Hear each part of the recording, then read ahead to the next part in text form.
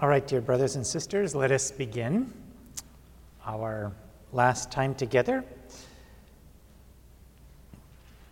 Let's begin with a prayer of Pope Leo XIII to Saint Joseph. It's a wonderful prayer that Pope Leo wrote, and so important that the Church recognize the role of Saint Joseph in leading the Church through the Immaculate Heart of Mary to the Sacred Heart of his Son. We begin in the name of the Father, and of the Son, and of the Holy Spirit. Amen. I'll read the first half of this prayer and pray with you.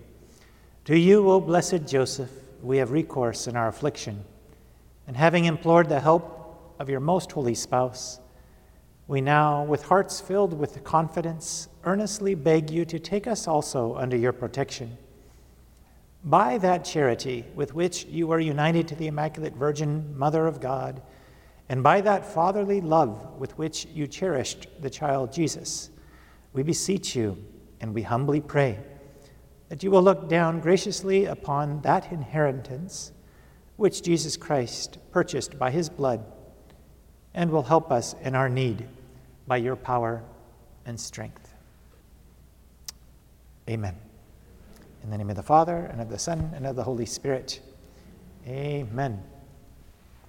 Again, a special thank you to St. Joseph Radio for initiating these conversations, these talks, to go to the depth of what St. Ignatius has to offer us today. Special thanks also to the parish of St. Gerard Majella, which has, I'm told, the best lighting and acoustics in St. Louis. So God bless St. Gerard Majella, the parish anyway. In our last reflection on what St. Ignatius has to offer, the practical import of St. Ignatius today, and I am so rejoicing to be a Jesuit, as you can tell. I love having him as my father. He's such a fatherly figure, and he just points the way. When I first read his works, and I was reading Dominic, Francis, other giants, Benedict, I love all these people. When I would read Ignatius, it was like, holy crow, is he a father? He's such a father to me. So he just gives me, it's the angle, It's a special way, an angle at which he's following Jesus. And I think he's a particular light for our church today. Many great saints, we need many saints, we need variety, we need different angles of following Jesus, at which we see Jesus, always Jesus we're looking at. But Ignatius offers a particularly insightful angle. And tonight we are going to reflect on what it is to love with the very strength of God. And so keep in the back of your mind that you have the ability to love divinely. You have the ability to love with divine love. That's amazing. When St. Ignatius wrote this book right after his conversion, and he's beginning his conversion, the spiritual exercises, remember these are journal notes, he took at the cave of Manresa, which he thought would be a couple weeks of humble prayer and penance, which became 10.5 months of many mystical graces. At the end of these spiritual exercises, given in large part by Our Lady to Ignatius, St. Ignatius offers a special contemplation for learning how to love as God loves. The contemplation to attain love. That is God's way of loving. It's presupposed that we are already loved by God. You don't need to attain love. Like, God doesn't love me, I need to get him to love me. Clearly not that. But I need to learn how to love as God loves. I need to be filled up with the love of God so that I can love with God's love, with divine love. How to do that? It's the most noble of human quests to learn how to love as God loves. We're meant to have divine love flowing into us, though we are mere creatures, through us and from us. Such a person, we could say, is a human being fully alive in love with God. So we are offered in this contemplation of Ignatius 2 preliminary considerations before being drawn into the fire of love. The first is that love must be manifested in deeds. God shows us love in the concrete. He models what love is.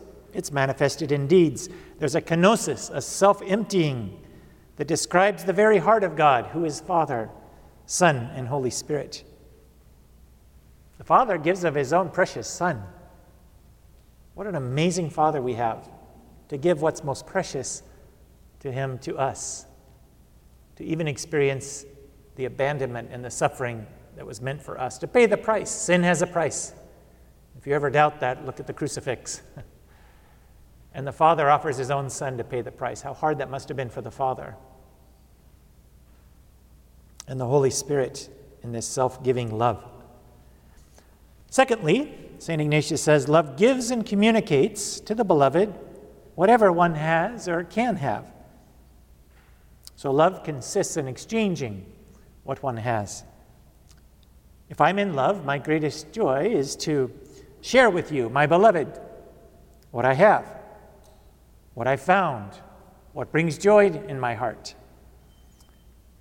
Such persons are living within the heart of love. We see on our page the regular Ignatian preparatory prayer, ordering our prayer properly, as we reflected on in the principle and foundation, to the praise, reverence, and service of God. This orders our prayer, pierces the heart of God, and it gives a direction to our prayer so that we move outside of ourselves. That's very important. Oftentimes I have to help the seminarians get outside of their own self. Sometimes they come into prayer and they're like, okay, what does this passage have to say to me?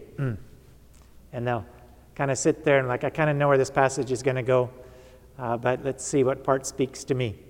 And they put themselves at the center. It's important in prayer to get outside of yourself. What is Jesus experiencing in this passage? What's going on in his heart? The sooner you can get outside of yourself, the better you are in your prayer. What's going on in God's heart now? How is God loving life into me? No matter what I'm feeling in the moment, God's loving life into me.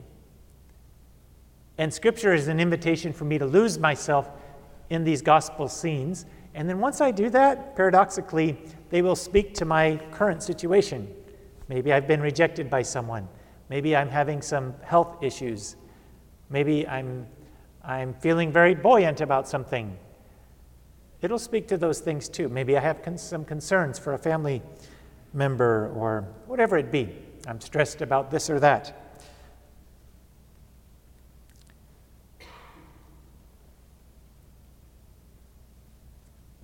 So the prelude, or the warm-up to the prayer, is a realization of how much we stand before all the saints and angels interceding for us, how we are loved.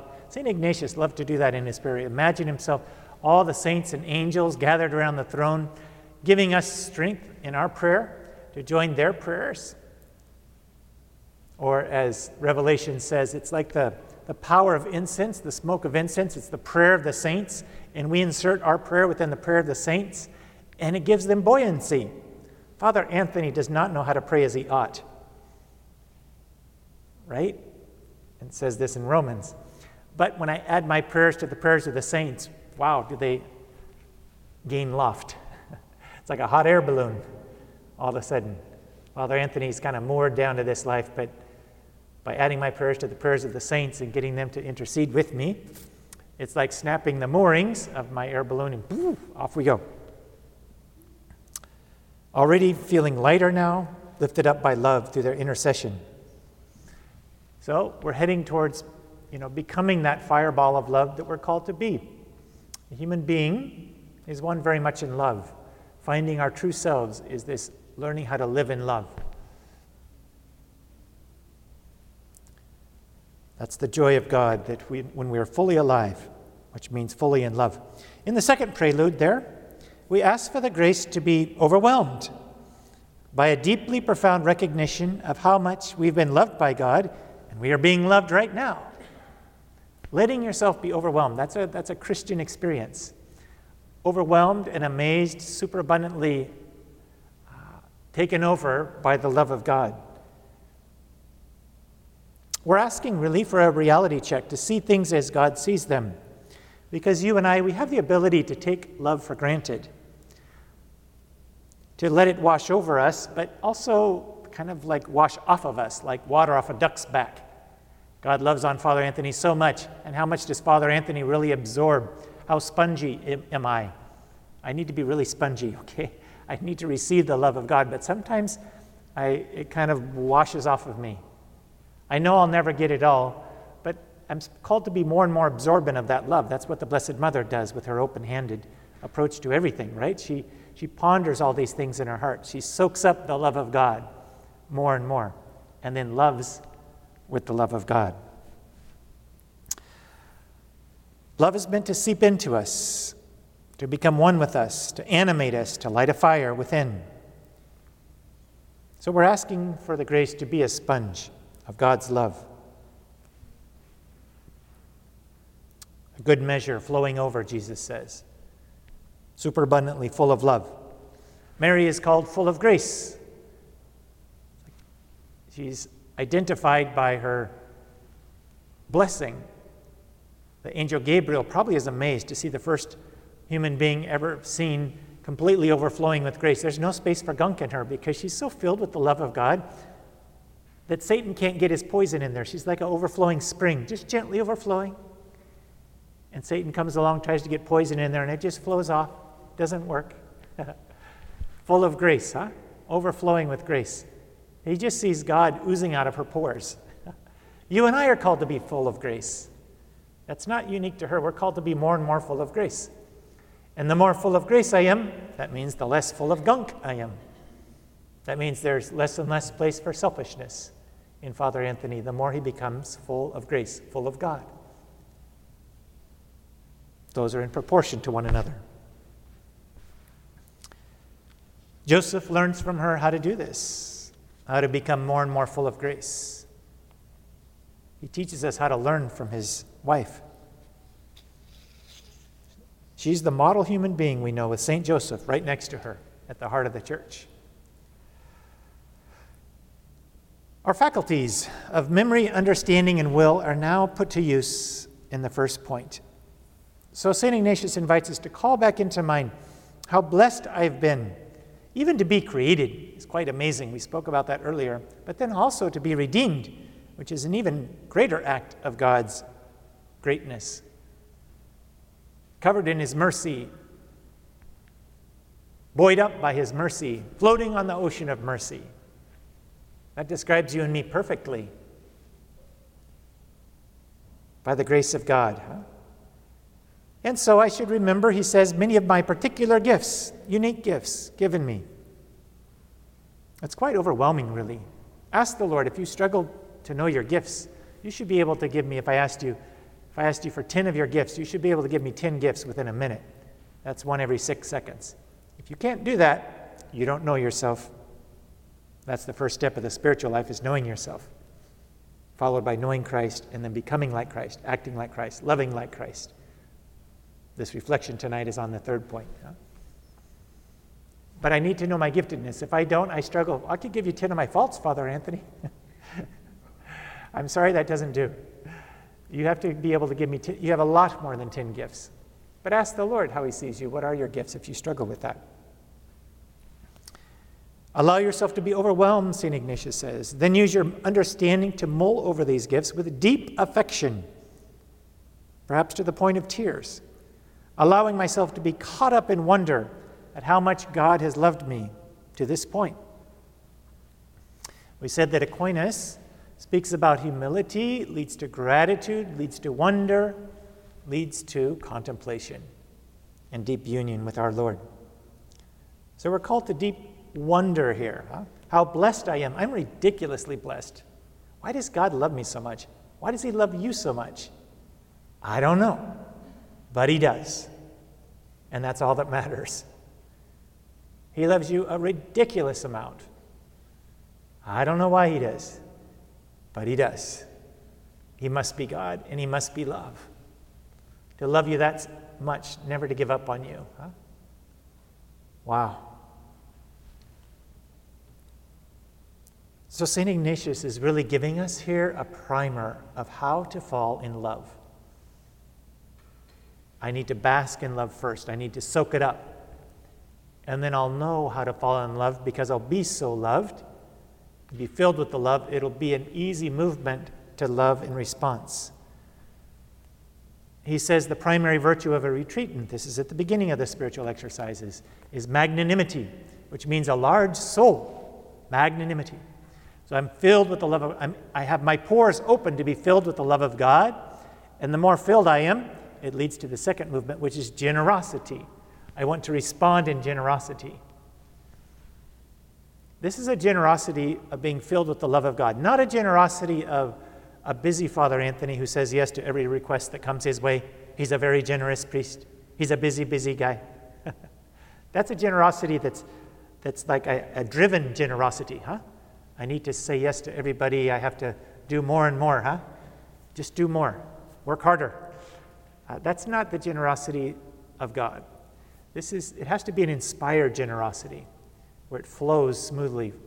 It's received first and then passes through me. And it's a calm generosity.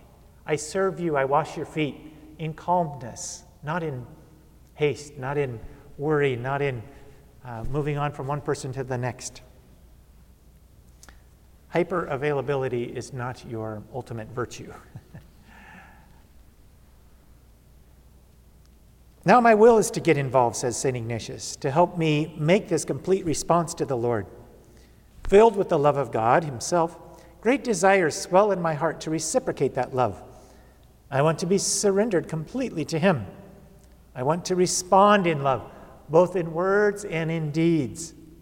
I want to give myself in love. I want to surrender back to God everything that he has given me.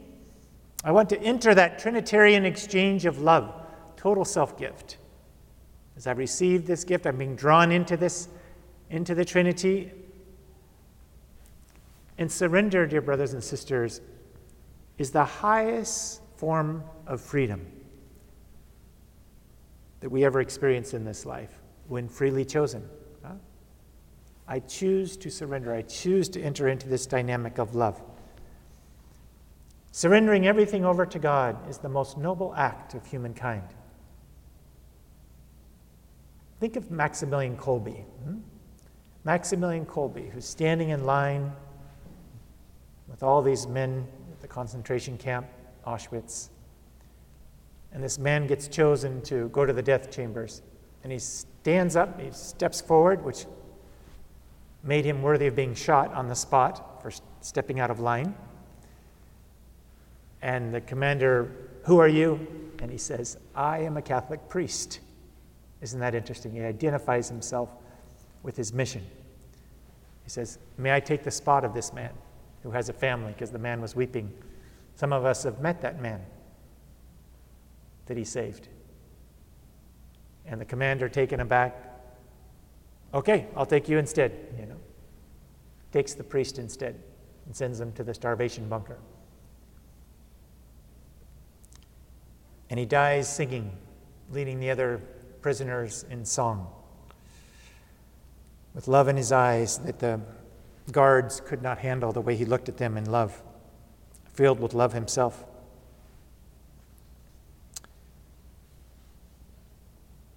We're made to give of ourselves. This is stamped into our bodies. We're made to be gift. And we're meant to receive others as a gift from God, as I give myself in gift. We spoke last night about how our eyes are the window of the soul. And so I'm given to you. I don't see my face. I only see a reverse reflection in a mirror. And you give of yourself. You've never seen your face.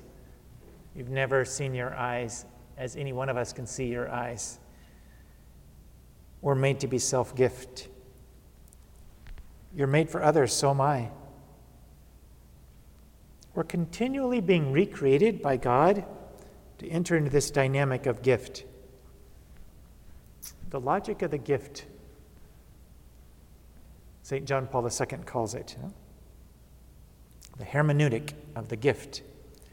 So psychology, dear brothers and sisters, should lead to spirituality. So psychology, proper self-affirmation, proper self-possession, if you will, to be possessed of oneself, is not the end goal. You can't stop at psychology. Psychology has to lead towards spirituality, which is self-gift. So I can't give what I don't have, and so I need to know who I am, And if there's a way in which my wound is pouring out so much of my lifeblood, I need to get some help with that. I'm so wounded by this experience. What's going on inside of me? I need to learn what's going on. I need to find healthy ways of adapting to this and work with this so I can be self-possessed so that I can give of myself and enter into this hermeneutic of the gift. Psychology properly leading to spirituality. If I'm living within the law of the gift, as JP2 calls it, I'm finding myself for the first time. I receive myself as a gift. I give myself as gift. That means I'm in love. I'm in love. And so St. Ignatius makes a prayer of this, that I experience no greater desire than generosity, than to surrender everything back to God. I want to give him all my liberty. We see at the top of that second column, the Sum et Suscipe prayer. Take, Lord, receive. Take and receive. I want to offer him all my liberty so that everything I do would be inspired by God's free law of love. I want to offer him my memory. I want him to purify my faults of the past and the faults of others, so that when I think back in gratitude for what God has done. And the saints, even when they think of their past sins, they don't lament them like sometimes you and I do. They are amazed they didn't fall into further sin. There's no subtle pride in a saint. They're amazed they haven't fallen into deeper sin than the sins they did commit. My memory, I want my understanding, my way of mulling things over, to be purified and to be godly. No longer kind of a prideful self-exaltation, trying to figure things out. Everything's a problem for me. I'm trying to get around the backside of it. I want to figure this out. Why is there this in the world? Why is there suffering in the world? Why are you this way? And I try to get around the backside, approaching you as a problem instead of a mystery. Approaching something in my life as a problem. My understanding, no, I want my understanding to mull over the things of God like Mary and Joseph did. To appreciate, to savor more and more of that fruit. And to be okay, never getting all the way around it. A mystery is like the ocean. Man has never seen 90% of the ocean. We've seen 10% of the ocean. We've seen all of the surface. But even with rovers, once you get down a ways, we've not seen the vast majority of the ocean. The ocean remains a huge mystery. We know just a part of it. My will. I want my will to be for God. I surrender my will so that he'll purify it and give it back to me purified. And I will make choices for God's glory, instead of any form of selfishness of whatever sort.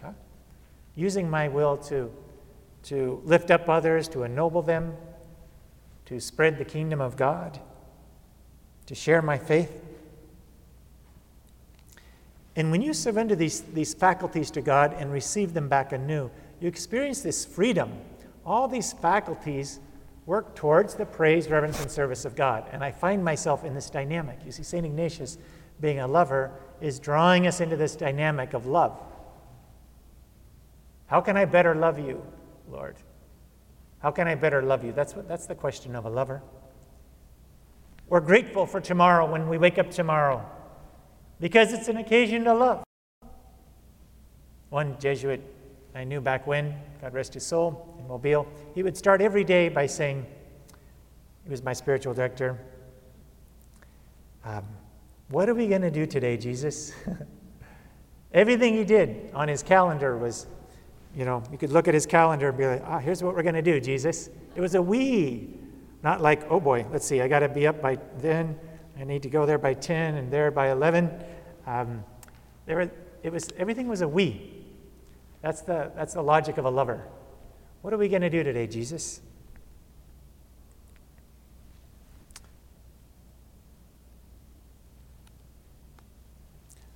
I bring joy to God's heart when I lose myself in his heart and I seek his kingdom. All the rest, Jesus says, will be given me besides. When I'm seeking his kingdom, what would please your heart, Jesus? This is an antidote to the world of today. Our world, we know, that seeps into you and me too, seeks what it wishes. What each person thinks will bring about their fulfillment. And we almost encourage people to do whatever you think will be fulfilling for you.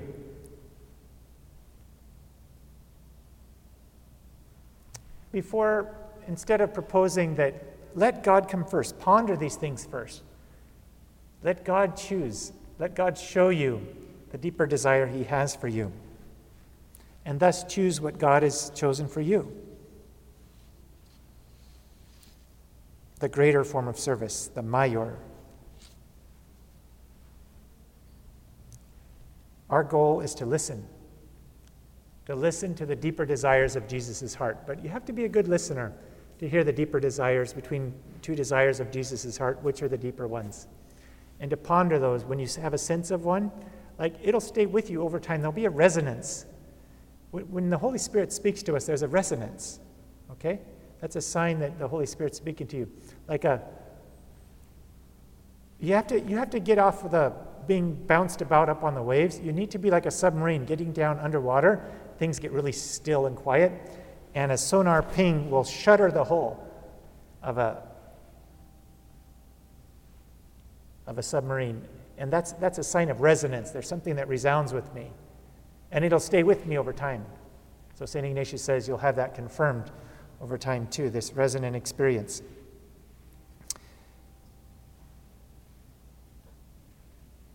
Mary offers her fiat to all the things that come to her. It's not just the angel Gabriel at one moment in her life. There's so many occasions for her to offer her fiat. So our prayer is this listening and emptying, and giving a space for the Lord to speak resonantly within me. A kenosis, opening up deep spaces within me to allow the shafts of love to be set there, which invite a surrendering response, a response of generosity. Ignatius knows that God is a choosing God. So see, that's one of the unique things about Ignatius, is that God is always active. Whenever he gives stories of the Gospels, it's a very active Jesus who's actively moving from place to place. So he chooses people for a particular task. And thus, to be chosen implies a certain indifference, like I'm ready to move. If Jesus chooses me, I go. I'm poised, I'm indifferent. Holy indifference is the hallmark of love. It's the keystone of love, that I'm able to move however God moves me. If he moves me from this town to the next town, so be it. That's the hallmark of love. It's the heart of love, indifference. Holy indifference. To be ready to respond with active receptivity to whatever God proposes to me. When I was at my first initial stages of formation in Rome at the Casa Balthasar,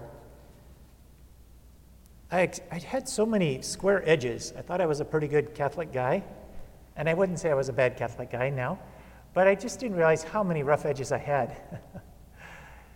And when those edges started being broken off in kind of a rock tumbler, I didn't enjoy it, but I realized just how attached I was to my way of doing things, because my way's a little better, just so you know. It's a little more effective. I'm sure it'll get us to the end point faster. I have a little bit of an engineering brain too, so I kind of figure things out. I'm good with spatial things, fitting in. I go, just let me do it, okay? And so all these ways of being a little controlling, they came out, and they were curbed, and I didn't like it. I was also trying to get God to reveal himself. I'm like, Lord, I'm here, like discerning. This is serious stuff. Why are you not speaking to me? What am I lacking? And it felt like he was being silent. So all these other securities were starting to erode away. And then I entered into an 8-day retreat in that second year, going through the spiritual exercises and starting to let go of all those false securities I had and was struggling to hold on to while also trying to do God's will. I was kind of moored down, if you will. And the Lord, by his grace, started severing those ties of my hot air balloon, if you want an image with it. And then filling me with his love and the warmth of his love. And I began to be quite amazed at the Lord's love. It was quite overwhelming. It's got to get very personal, the Lord's love for you. And as you allow that love to fill your heart, soul, mind, and body, it becomes a question of, what is the way I can better love you back? I could love you in this way, I could love you in this way or this way. What would please your heart more? That's what a lover asks. And as soon as I asked that question for the first time in my life, it became very evident as a religious and as a Jesuit and eventually a priest also. And to this day, that hasn't been a question in my life. Whenever I go back to that prayer, it's very evident the Lord has given me this long-term call to surrender my life in this particular way.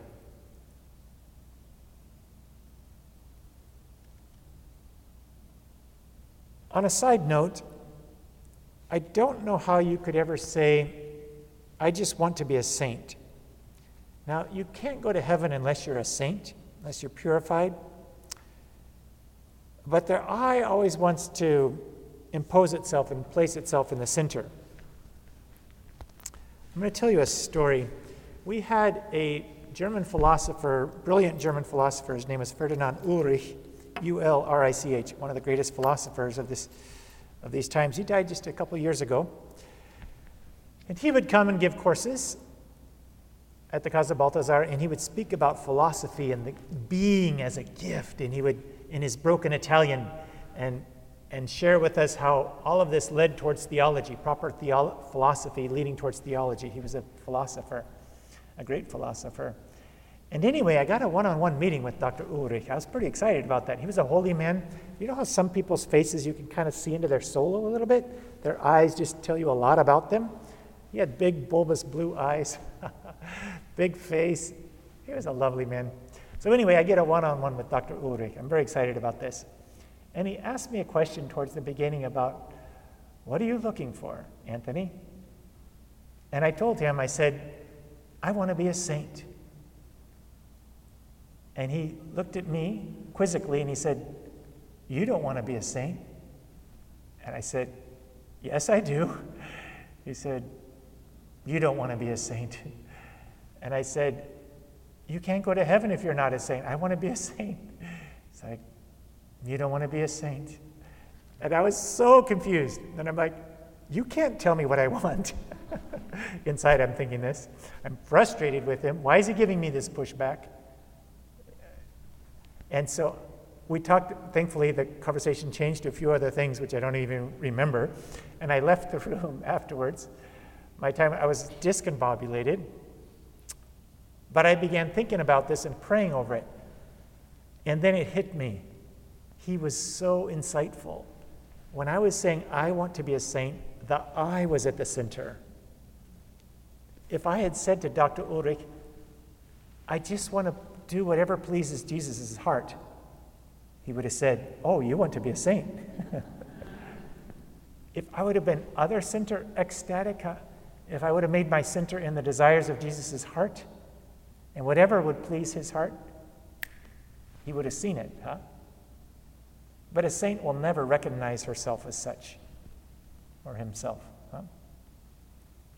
It's a beautiful instance of the I. We always need that Copernican revolution. It's so easy to put the I back at the center. And that even in my spirituality, I'm a little comparative with you and your spirituality. Silliness, huh? God has a unique path for me. I lift you up, I support you. But as St. Ignatius says in one of the causes of desolation, I build my nest in the things of another. Don't get caught up in someone else's stuff. So the prayer of Ignatius here, this total self-gift, memory, understanding, will, imagination too, I would say, is the effect of someone who's experienced the Copernican revolution. He was quite a self-oriented guy. He said up to the age of 26 in his autobiography, he was given over to the vanities of the world. He was going to make a dent in the world. He was going to win the ladies. In fact, when he was in recovery, he could go on for hours, he said, thinking about how he was going to win the hand of a certain lady. But when he dismissed those thoughts, they left him dry and dissatisfied. When he thought about imitating Francis and Dominic, and they left him cheerful and consoled, he realized that difference, by the fruits you will know them, that these thoughts were inspired by the good spirit, these by the evil spirit.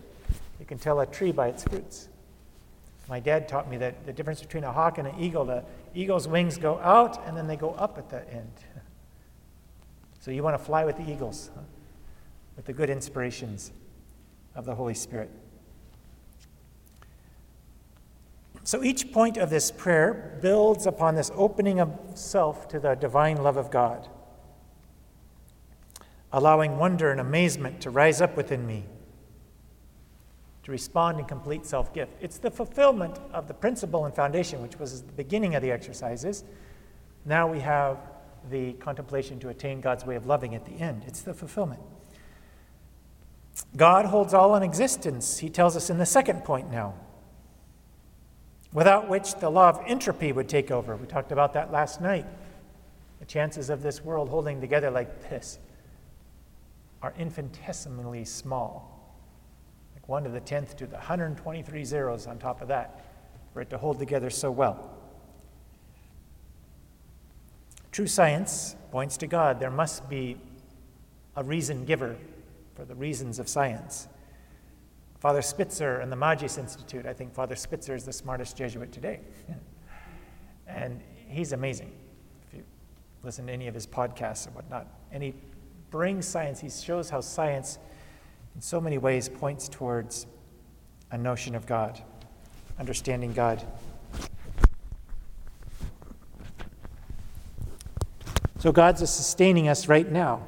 We're in a perfect elliptical orbit around the sun, which is 91 million miles away, and we're cruising at 67,000 miles an hour without even wind-blown hair. Isn't that amazing? God's holding this all together so carefully,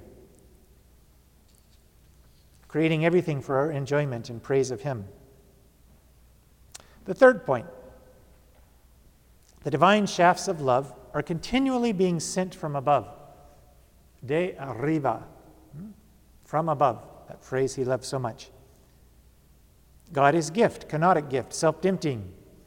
And anyone living within God, within the image of God, that is the Son of God, has no greater joy than to empty herself or himself in return.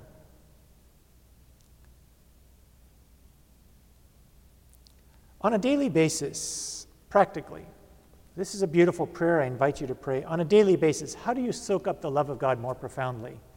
What's the greatest way to grow in love? I propose to you one more handout, one more prayer, which is called the Examen Prayer. And so the Examen Prayer is a prayer of Ignatius that helps us to grow in grace every day, and to savor the goodness of God and what God is doing in our lives. The Examen. This is not the examination of conscience, which is appropriate when I'm getting ready for confession. Like, what are my faults? Where have I put blockage between myself and God and between myself and others? That's appropriate. This is an Examen prayer, focusing on how God has been present in my life. And I propose to you that you take 2 or 3 of the most salient graces received in the last 24 hours. We Jesuits do this prayer twice a day because it's the key to spiritual growth. But at least once a day, you get to choose the time. Maybe it's in the morning, looking back at your last 24 hours. Maybe it's in the evening, looking back at your day. Take 2 or 3 of those most salient graces and deepen them, ponder them, like Mary.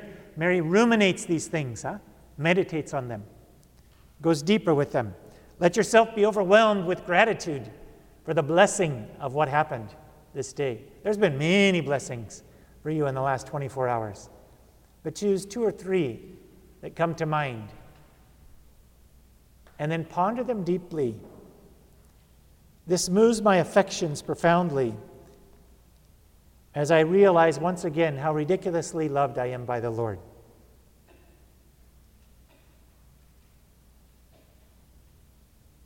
The examen is so helpful.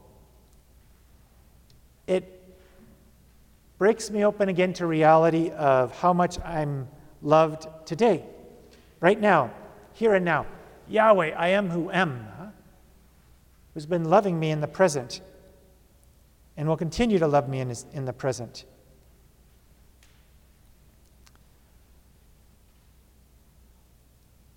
Receiving that love of God, basking in that shower of his divine love, allows me to find myself and to enter into that dynamic of loving back. And when I recognize areas of blockage, which is part of the examen, ways in which God was present to me, so maybe God loved on me today through you in a conversation, something you said that spoke deeply to me, maybe through nature to me, maybe through me to you, and I felt God's love powerfully in that conversation, or something that happened between us.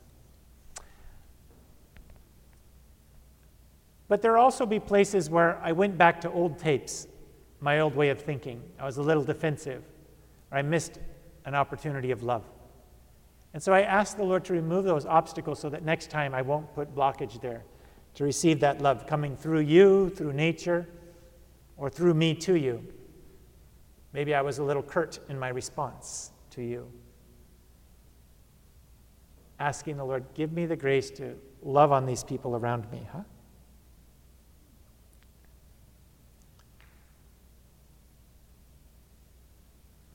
And in typical Ignatian fashion, he asks us to ponder how we are going to act differently within the next 24 hours, asking the Holy Spirit now to keep us open to God's gracious inspirations, that I may live more fully and completely my gratitude to our Lord and Savior.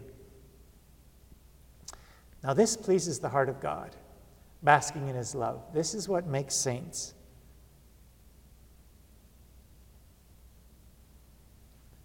And it's a wonderful preparation for that one day where you and I too can cast down our crowns and cry out, holy, holy, holy, Lord God of hosts. Overwhelmed with the love of God and living in that love. This attitude of gratitude that St. Ignatius speaks of is important in our day for many reasons. One is it counteracts entitlement. The opposite of I am ridiculously loved and I want to love back is entitlement. I put myself at the center in entitlement. What am I entitled to? Well, I've been working hard. I'm entitled to scrolling through videos tonight. Thank you very much. As long as I want to. Thank you very much. There's just various ways in which entitlement slips into us. I'm not saying we're bad people, but the attitude of gratitude will definitely counteract entitlement. Because I'm filled with gratitude, and because I'm filled, I'm not trying to fill a gap inside of me. And filled with the love of God, I can love with God's love. So when Jesus says, be perfect as your heavenly Father is perfect, remember that whole passage is all about mercy, loving in mercy, surrendering somebody else to the Lord's cleansing work, letting God change that person, not worrying about them anymore, surrendering them. A grandfather came to White House recently, and he told me a story about his grandchild. And I said, great, I love stories, so tell me about your grandchild. Well, she's a kindergartner. Okay. And my daughter taught her the St. Anthony prayer. Tony, Tony, come around, something's lost that can't be found. All right? He thought St. Anthony of Padua was my patron saint. It's not, actually, it's St. Anthony of Egypt. But be that as it may, I wanted to hear the story. And he said, one day my granddaughter came home, and she was very distraught. from her day at kindergarten. And she said, Mommy, can we pray the St. Anthony prayer? And my daughter said, sure, honey, what's wrong? And she said, Billy was really mean to me on the playground. He lost his good side, and we need to help him find it. That's a very sweet story, true story, except I added the name of Billy. I don't know what the boy's name was, so I hope your name is not Billy. But that little girl got something, that Billy did have a good side, and we need to help him find it. Everybody has a good side. Anybody in politics you don't like, we need to help them find their good side. Remember Ephesians 6:12 we talked about last night? It's principalities and powers behind them that are getting them off track. We need to help people find their good side. Everybody is made and never loses. They're being made in the image of God. Yes, they may be a coin, Jesus says, that's stamped properly, but lost and covered in dust. And the woman sweeps the house until she finds it, and cleanses it off. Image of God doing that for us and restoring us to our likeness. When living in love like this, in gratitude like Mary, I'm open to ever greater blessings. You see, the more I'm filled with love, the more God expands my heart. It's like I'm pregnant, okay? We all are supposed to become pregnant in love, males and females. Like it's an expanding experience, of being able to, my body like conforms to this growing life within me. And so Mary receives more and is able to love more and more. And so for you and I, I'm open to God's greater plans, greater blessings. And when you're filled with the love of God, the fruits of the Holy Spirit are evident. In order, charity, I can love you with the love of God. That's what our kids and our spouses and neighbors need most. Charity, joy, a deep down joy that will attract people.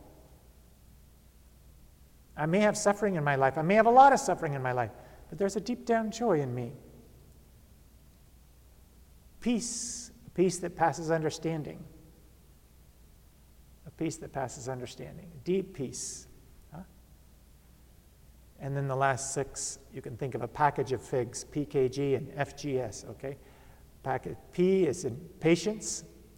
I have godly patience, kindness, generosity, and faithfulness. The figs are faithfulness, gentleness, and self-control.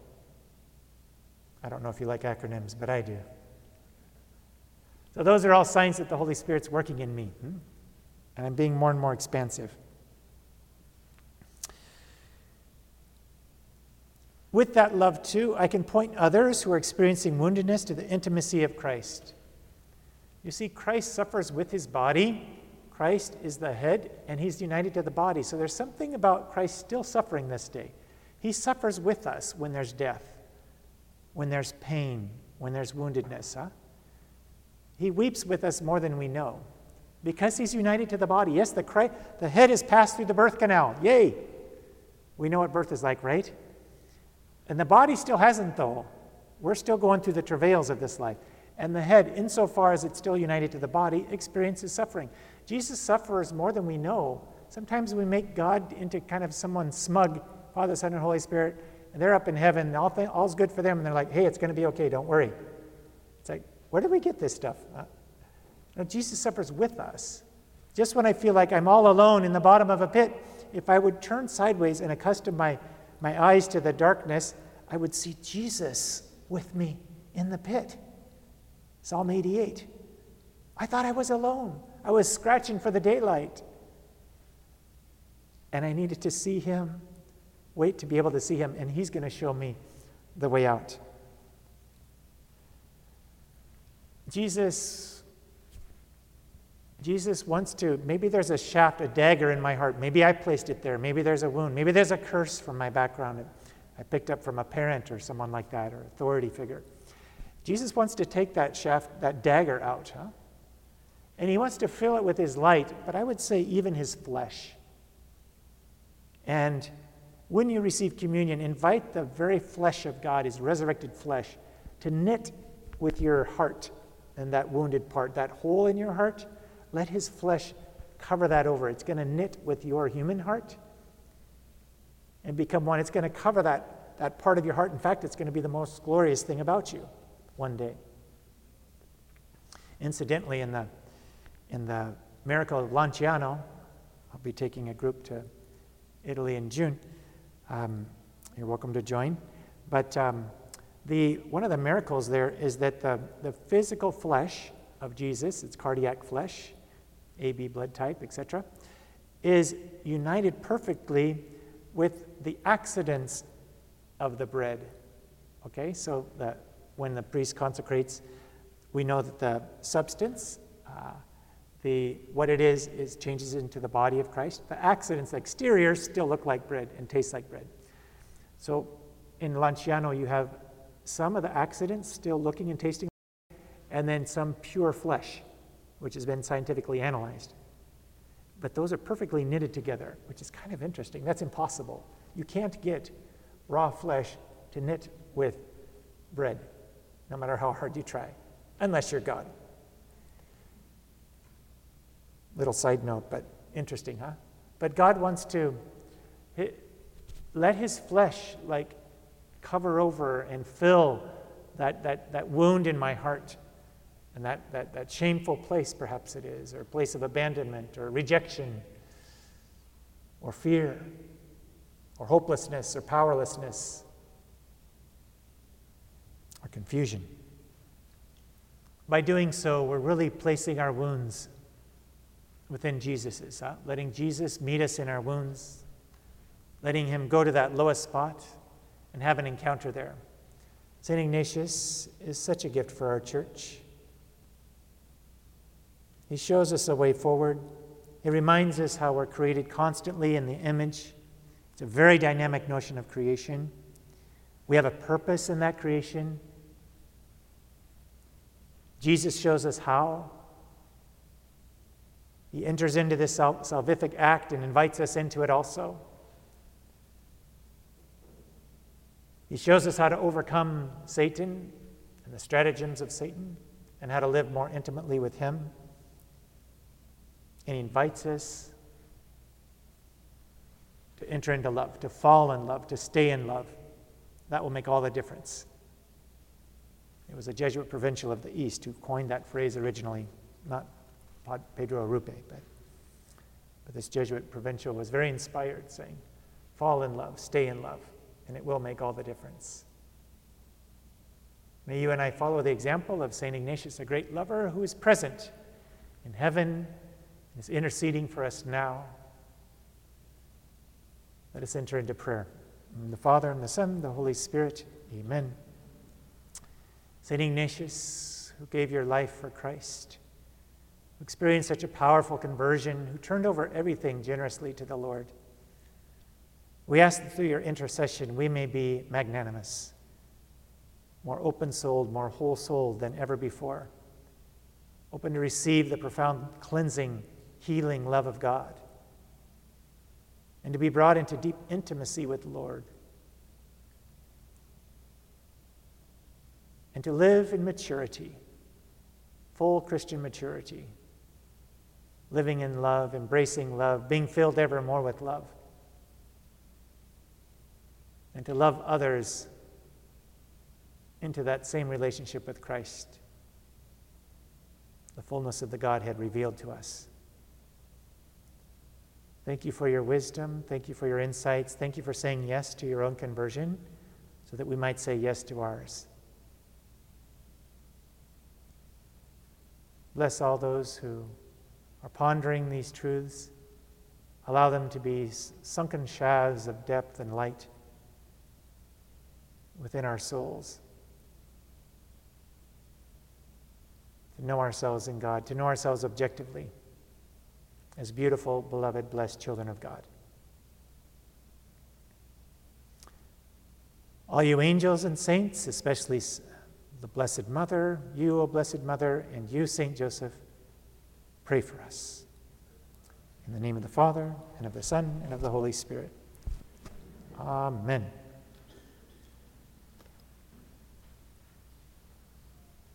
Two minutes for questions, if you like. Yes. Okay. Good question. So she spoke about how we're all called to do acts of service for others. Many parishes have a giving tree experience. How do you love people you may not even see if you're cooking meals for them? And then how do you incorporate that into the love of God and that call? I propose to you that, well, I don't propose to you, I'm going to tell you. Matthew 25 is it has to be read with Matthew 26. So Matthew 25 is the Last Judgment scene. How will you be judged? By how you treat the poor, the imprisoned, the hungry, right? But Matthew 26 speaks about the total surrender to God. When Jesus says, the poor you'll always have with you, you will not always have me. Huh? So Matthew 26, the woman who surrenders what's most precious to her for God's sake, you have to always hold those in a balance. Don't ever skimp on what's owed God for your brothers and sisters. We're called to love God with our whole heart, soul, mind, and strength, Matthew 26, and to love our neighbor as ourselves, Matthew 25. And so to incorporate those, I need to be doing that cooking for people I won't even meet for the love of God that I'm doing that. Not because I should or I'll feel better about myself. We need to go deeper than that. I'm doing this, I'm feeling inspired by the love of God to do this for them, even though I won't see them. So I'm cooking with the love of God, which is a grace for anybody who eats a meal cooked in love. I'm always game. So it's integrating my actions towards you, my foot washing for the love of God.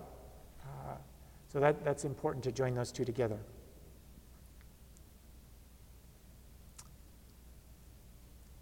Very good, dear brothers and sisters. Thank you for your commitment to come out. Thank you for your deep listening. I pray these insights of Ignatius will be meaningful to you too. There are so many canonized saints who attribute their conversion directly to the spiritual exercises of St. Ignatius. Hundreds of saints who do so, and I hope you will join the team. Amen. Thank you all.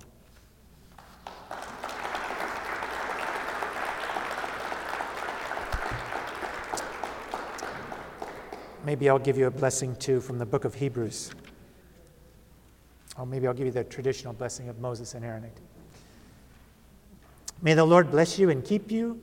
May he cause his face to shine upon you and be gracious to you. May he look upon you with kindness and give you his peace. May the blessing of Almighty God, the Father, and the Son, and the Holy Spirit come down upon you and remain with you forever. Amen. Thank you, St. Joseph Radio and St. Gerard Majella Parish.